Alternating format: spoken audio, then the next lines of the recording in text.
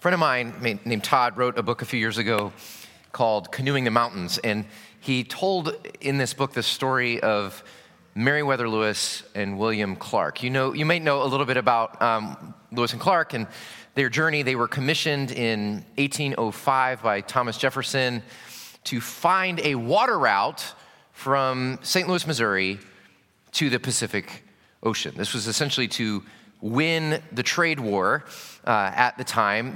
They were looking for the water route that everyone, all the cartographers and geographers at the time, were absolutely certain existed. And so the two of them in their core of discovery went out, and there were many, many brutal, brutal months. And they finally got to the Missouri River, and there they spent the winter of 1806 with the Mannit tribe. And the Mannit tribe basically told them, yeah, you can get to the Pacific once you cross the river. You just have to cross over some mountains before you get there. Now, they had crossed the Appalachians without a problem. They had done it in canoes. They were experienced rivermen. They literally believed that the hardest part of the journey was behind them, and that they were just going to sort of crest over these rolling hills, find the Columbia River, and drift downstream towards the Pacific.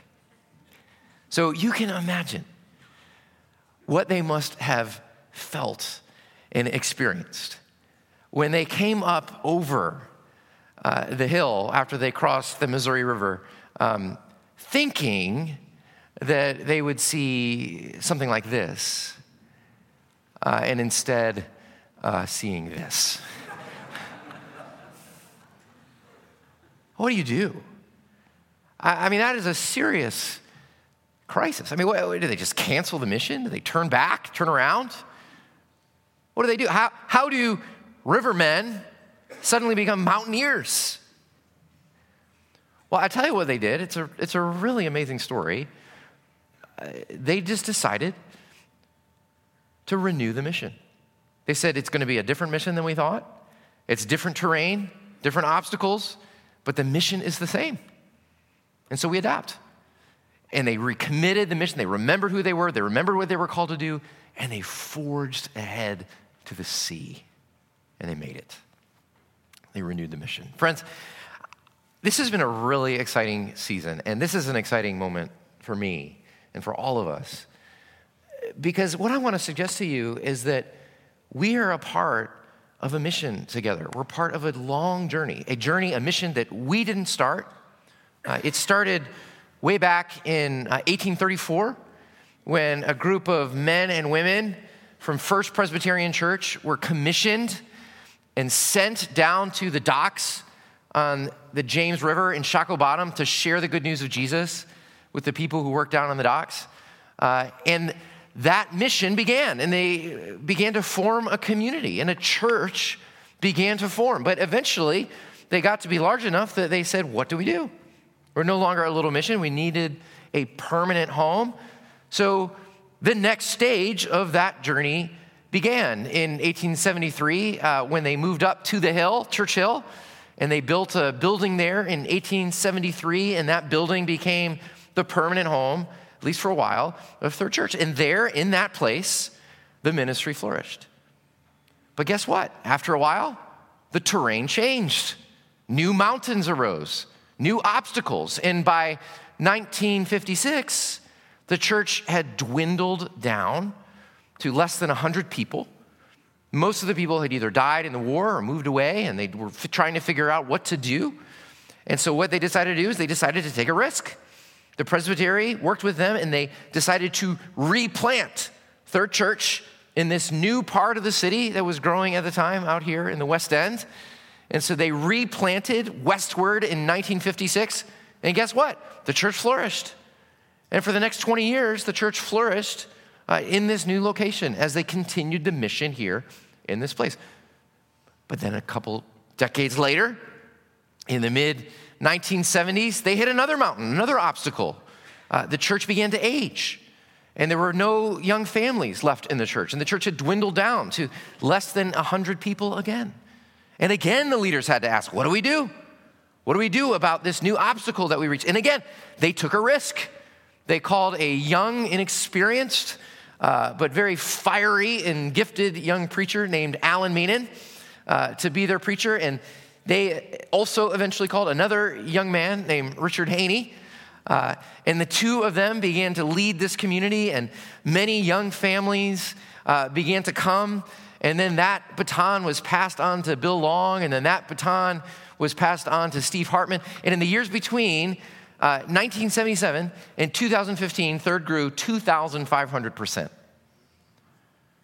In every single one of these chapters of the story, in every single one of these points in the journey, there was a barrier, there was a mountain, there was an obstacle. And in every one of those cases, the leaders had to ask, what do we do? And in every time, they took a risk to forge ahead with the same mission in new terrain, and God blessed their faithfulness, and God faithfully led them forward, continue the mission of Third. So, friends, here we are. We're now in 2020, and a few years ago, when I was called to be your lead pastor, the first thing that we did is we studied the terrain. We looked at what mountains were facing us, and what we discovered is that there were two significant mountains, obstacles that faced us. One external out there in the culture and one internal here. The first one, externally out there, we realized that we are now living, and our church is positioned in a culture that is unlike any culture in America that Third Church has ever faced. Our experts have described the time that we live in America with the acronym VUCA, volatile, uncertain, complex, and ambiguous. For perhaps the first time in 1,500 years in the West, we have multiple religious communities living side by side together, even in the suburbs of West Richmond. Multiple worldviews living alongside one another. We're a more multi-ethnic, multicultural, multi-global society than we have ever known. It's obvious to say this, but the culture no longer shares the values of the church. It has dramatically changed, even from 100 years, 50 years ago, even 20 years ago. Now, often the church is perceived as an optional, out-of-touch, irrelevant relic of the past.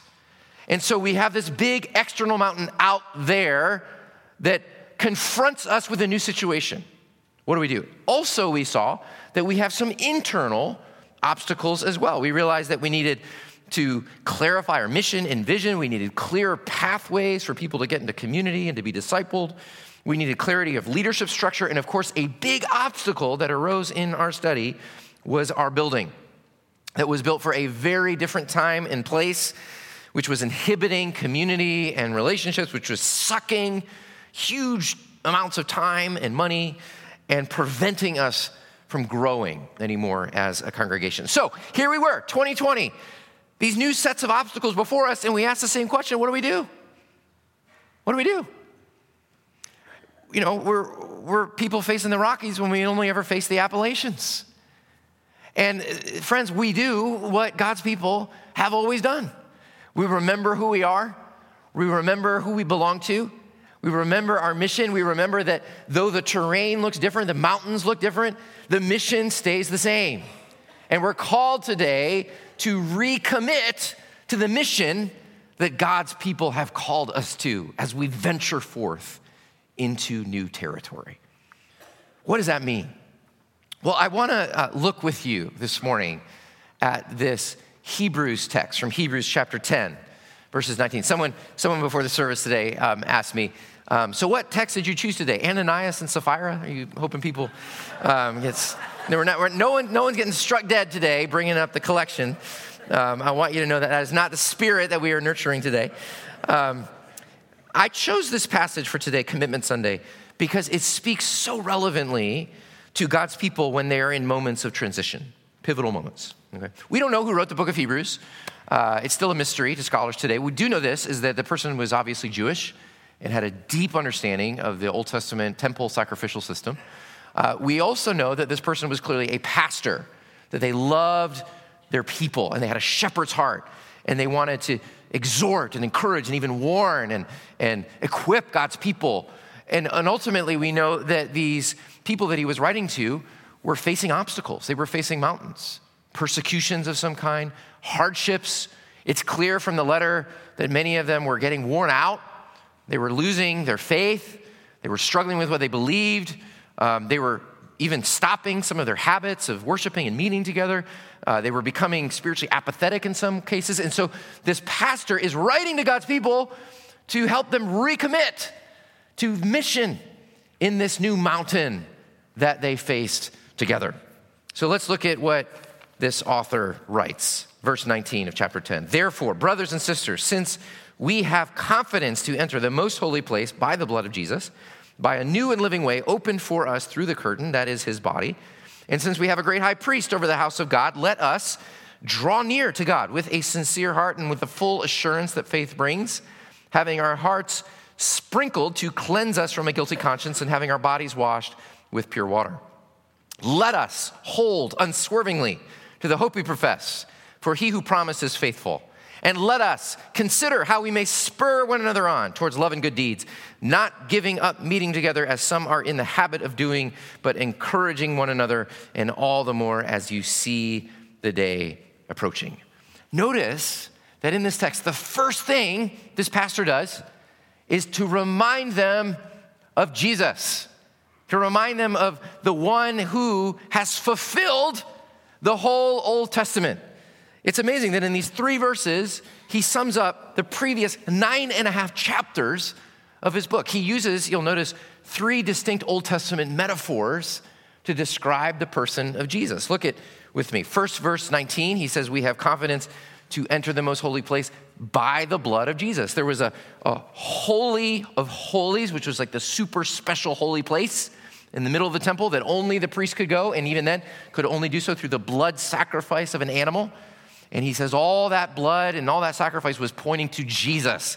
It is only him and him alone whose shed blood can purify a conscience and a soul so that we might enter in to fellowship with God. He is the sacrifice. Second, he says in verse 20, by a new and living way opened for us through the curtain. That is his body. So in the holy, there was a curtain that separated the Holy of Holies from the rest of the temple. It was the door, if you will, that kept people out from the presence of God. And he says Jesus now has become the door that opens up to let us in to the very presence of God. He's the sacrifice, he's the door. And then finally, he says, we have a great high priest over the house of God. That Jesus is not just the sacrifice, he's not just the curtain, he is the priest, the one who represents us before God and goes before us. So this is amazing. And in every possible way, the entire Old Testament system is fulfilled in the person of Jesus, who is now our sacrifice, our curtain, our door, our priest. He has opened the way for every person to enter in to deep intimacy with God, the creator of the universe. So that's the first thing. I want you to note this. This is the first thing that we are called to do in moments of transition, is to remember Jesus, the one who has opened the way. He reminds them not of religion, which says do all these things and then you can get access to God. No, the gospel is the opposite. It says Jesus has done all of these things. So now you have free access to enter into God's presence on the merits of his sacrifice through grace alone. Come on in. Jesus has opened the way. So the first thing he does is to remind them of the grace of the gospel. But then look at this. After he reminds them of Jesus, he then moves on to the call to action. Okay, so if you notice the structure, there's 2 since phrases. Since we have confidence, verse 19. Since we have a great high priest, verse 20. And then he moves on and he gives them 3 lettuces. You see that? Not romaine or arugula. Dad joke, sorry. But 3 lettuces. He says, let us draw near, let us hold fast, and let us consider. So he says, because of Jesus, because Jesus has opened the way for us to know God intimately, we now have a mission. We now have a calling. We now have action to take on the basis of Jesus and our new identity as God's people in and through him. So let's renew our commitment to what he's called us to do and to be. And that's what I want you to hear today, friends, is that in this transition point that we are in, this moment, this key pivotal moment in the life of our church, this is not just about a building. I hope you know that by now. That this is about the renewal of our commitment, the renewal of our mission, the renewal of what we're called to be and do together. because of Jesus. So what are we called to renew? Well, first, we're called to renew our commitment to God. Look at verse 22. Let us draw near to God with a sincere heart and with the full assurance that faith brings, having our hearts sprinkled to cleanse us from a guilty conscience and having our bodies washed with pure water. He says Jesus has opened the way for any person, no matter their sin or their background or their guilt, to come right into the presence of God, into the holiest place. Some of you know that I worked for a few years for this famous author and pastor named John Stott. And we would travel all over the world to all of his different speaking engagements. And one of the best parts of traveling with John Stott is that he had access to any airport lounge in any airport in any city of the world. He had flown so many miles. He had so many billions of miles that he could get into any airport lounge in the country and some in the world. And some of these airport lounges are very swanky, especially the ones in Singapore and Far East Asia. And they're just really important if you're jet lagged and super tired. And so what we would do is we would walk up to one of these very fancy lounges, and he would pull out his card, and they would say, "Oh, welcome, Dr. Stott. Please come in." And then they would eye me suspiciously. and then John Stott would say, "Oh, he's with me." And they would say, "Fine," and let me in. Now, I've tried this without him. I've tried to sort of look sweet. I've tried to pull the pastor card. I've tried all sorts of things. It doesn't work. And as nice as the men and women appear at these desks, they are very, very strong barriers. And so what this author is saying is this: look, do you see? You have total access into the most amazing place, the very presence of God. It doesn't matter what guilt you carry. It doesn't matter what shame covers you. It doesn't matter what is on your conscience. It doesn't matter what dark thoughts you had last night that you are afraid that anyone would ever know. He's saying, look, when you walk up into the presence of God, you're not walking up on your own merits. Jesus is with you, and he says, she's with me. He's with me. They're with me. And we just walk right in to the very presence of the Trinity. This is our privilege. And he says, make use of that privilege all the time. Do it on your own. Notice, though, this is very communal. He says, let us draw near to God together. He surely has in mind public worship, what we're doing right now, as we come together every week to hear God's word and to sing songs of praise and to confess our sin and receive the grace of Jesus and to take the sacraments and to be sent out in his name. It happens in public worship, but it also happens in our homes as we gather in small groups and parish groups and other places around the city to draw near together to God, to keep each other on the path of following Jesus together. And so I just want to say this, friends, that in this pivotal moment of transition in our journey in Third Church, the most important thing, the first most thing we can do is to renew our commitment to God. That's what's kept us on track for 185 years. If we have success in this Renew campaign, if we move forward in the next 10 years, accomplishing what we believe that God has given us to do, it will not be, please hear me on this, it will not be because of our ingenuity and our money and our power and our problem-solving skills. It will not be because of the plan, and it certainly will not be because of the pastor. Our success relies on God alone, that we are together drawing near to the one who has drawn close to us. He is the one who gives us success, and we throw ourselves on his mercy. All of our plans are as nothing before him. We today renew our commitment to him because it is only through God, our intimacy with him through Jesus, that we can move forward across the next mountain. You hear me, friends, on that? So we're renewing our commitment to God. Second, though, we're renewing our commitment to each other. Look at verse 25. It says, let us not give up meeting together, as some are in the habit of doing, but encouraging one another all the more as you see the day approaching. That is the day of the kingdom, the day of Christ's coming. I love that the early church used as a symbol of the Christian life a wheel. Imagine a wagon wheel. Can you picture a wagon wheel in your mind with all the spokes that move towards the center? And if the center is the Holy Trinity, God himself, as each person draws closer to the center, closer to God, what happens? We also all draw closer to each other. Jesus has open the way not just to God, but also to real relationships, deep, authentic community that we were made for. That's part of what happens when we recommit together. You know, one of the most exciting things about this campaign has been this deepened sense of love and unity and joy about our common mission together. Have you felt that together during this season? This prayer loom is amazing. Did you notice this up here?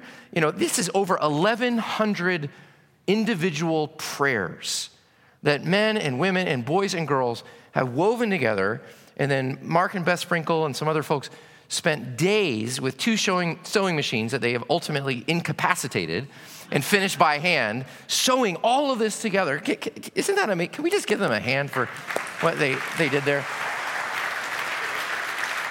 And what's amazing about it is that we don't come here with our own individual hopes and dreams and prayers. No, we're coming together. God has woven us together. He's woven us together and given us a prayer as a new family drawn together by Jesus. This is a very powerful moment in our family history. And so if we're going to launch into this new uncharted territory across a new mountain, we've got to not just renew our commitment to God, but to each other. And so much of our strategic vision for the next 10 years is about community.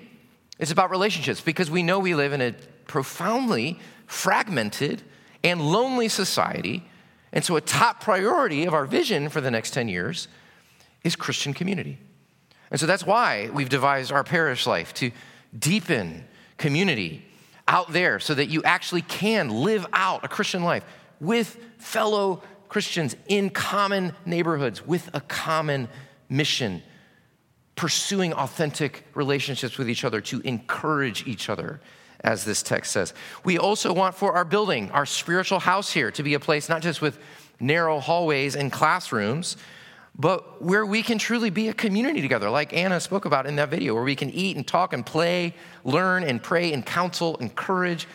We want this to be a place that deepens community, that enlarges community, so that more people, more diverse people, people of varying abilities and disabilities can feel welcome, and so that we can deepen community even in this place. So as we forge ahead, we're not just renewing our commitment to God, you see, we're also renewing our commitment to each other, family.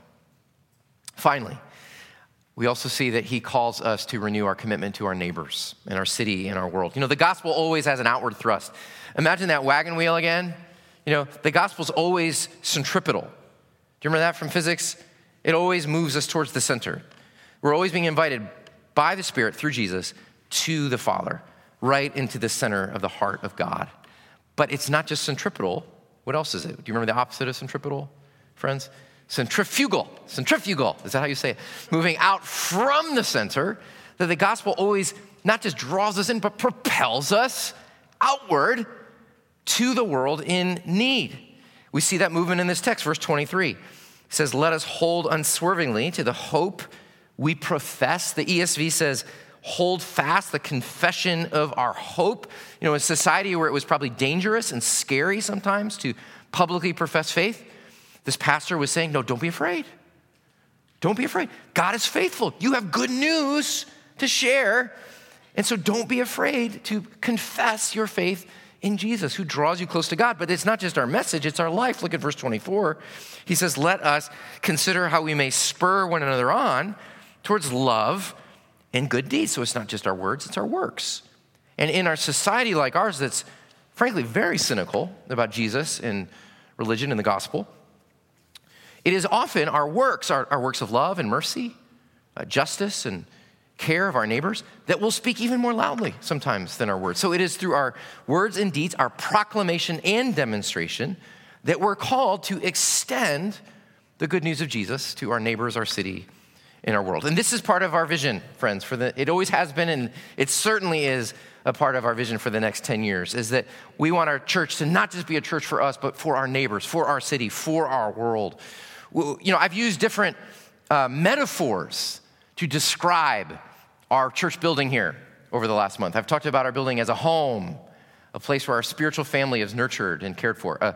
I've said this building is like a school or a training ground where where spiritual youngsters are built up into maturity in Jesus.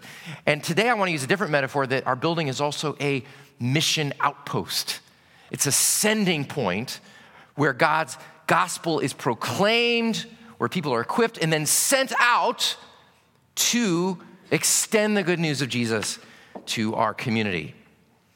I want you to hear me on this. Becoming a missionary church to our community in this new terrain will require change. Change to our tactics, change to our approach. For many years in the West, the church has operated on the basis of the first verse of the nursery rhyme, Little Bo Peep. You know that? You know how that nursery rhyme goes? It says, Little Bo Peep has lost her sheep and can't tell where to find them. Leave them alone, and they'll all come home, bringing their tails behind them. You know, that worked for the American church for a long time. We could basically assume that everyone out there who didn't go to church was at least nominally moral and Christian. They knew eventually that they would feel guilty enough to come back home to church. And so if we just have good programs and good preaching and good music, then we could trust that they would finally make their way home again. Friends, I want you to know the terrain has changed. Just in the 5-mile radius of our church, there are 64,000 people without any religious affiliation. The fastest growing religious group in America right now are the nuns. And I do not mean women who wear habits. I mean people who have no religious affiliation whatsoever. The church must change our approach to the sheep. We've got to move to verse 3 of Little Bo Peep. Do you remember that verse? Then up she took her little crook, determined for to find them.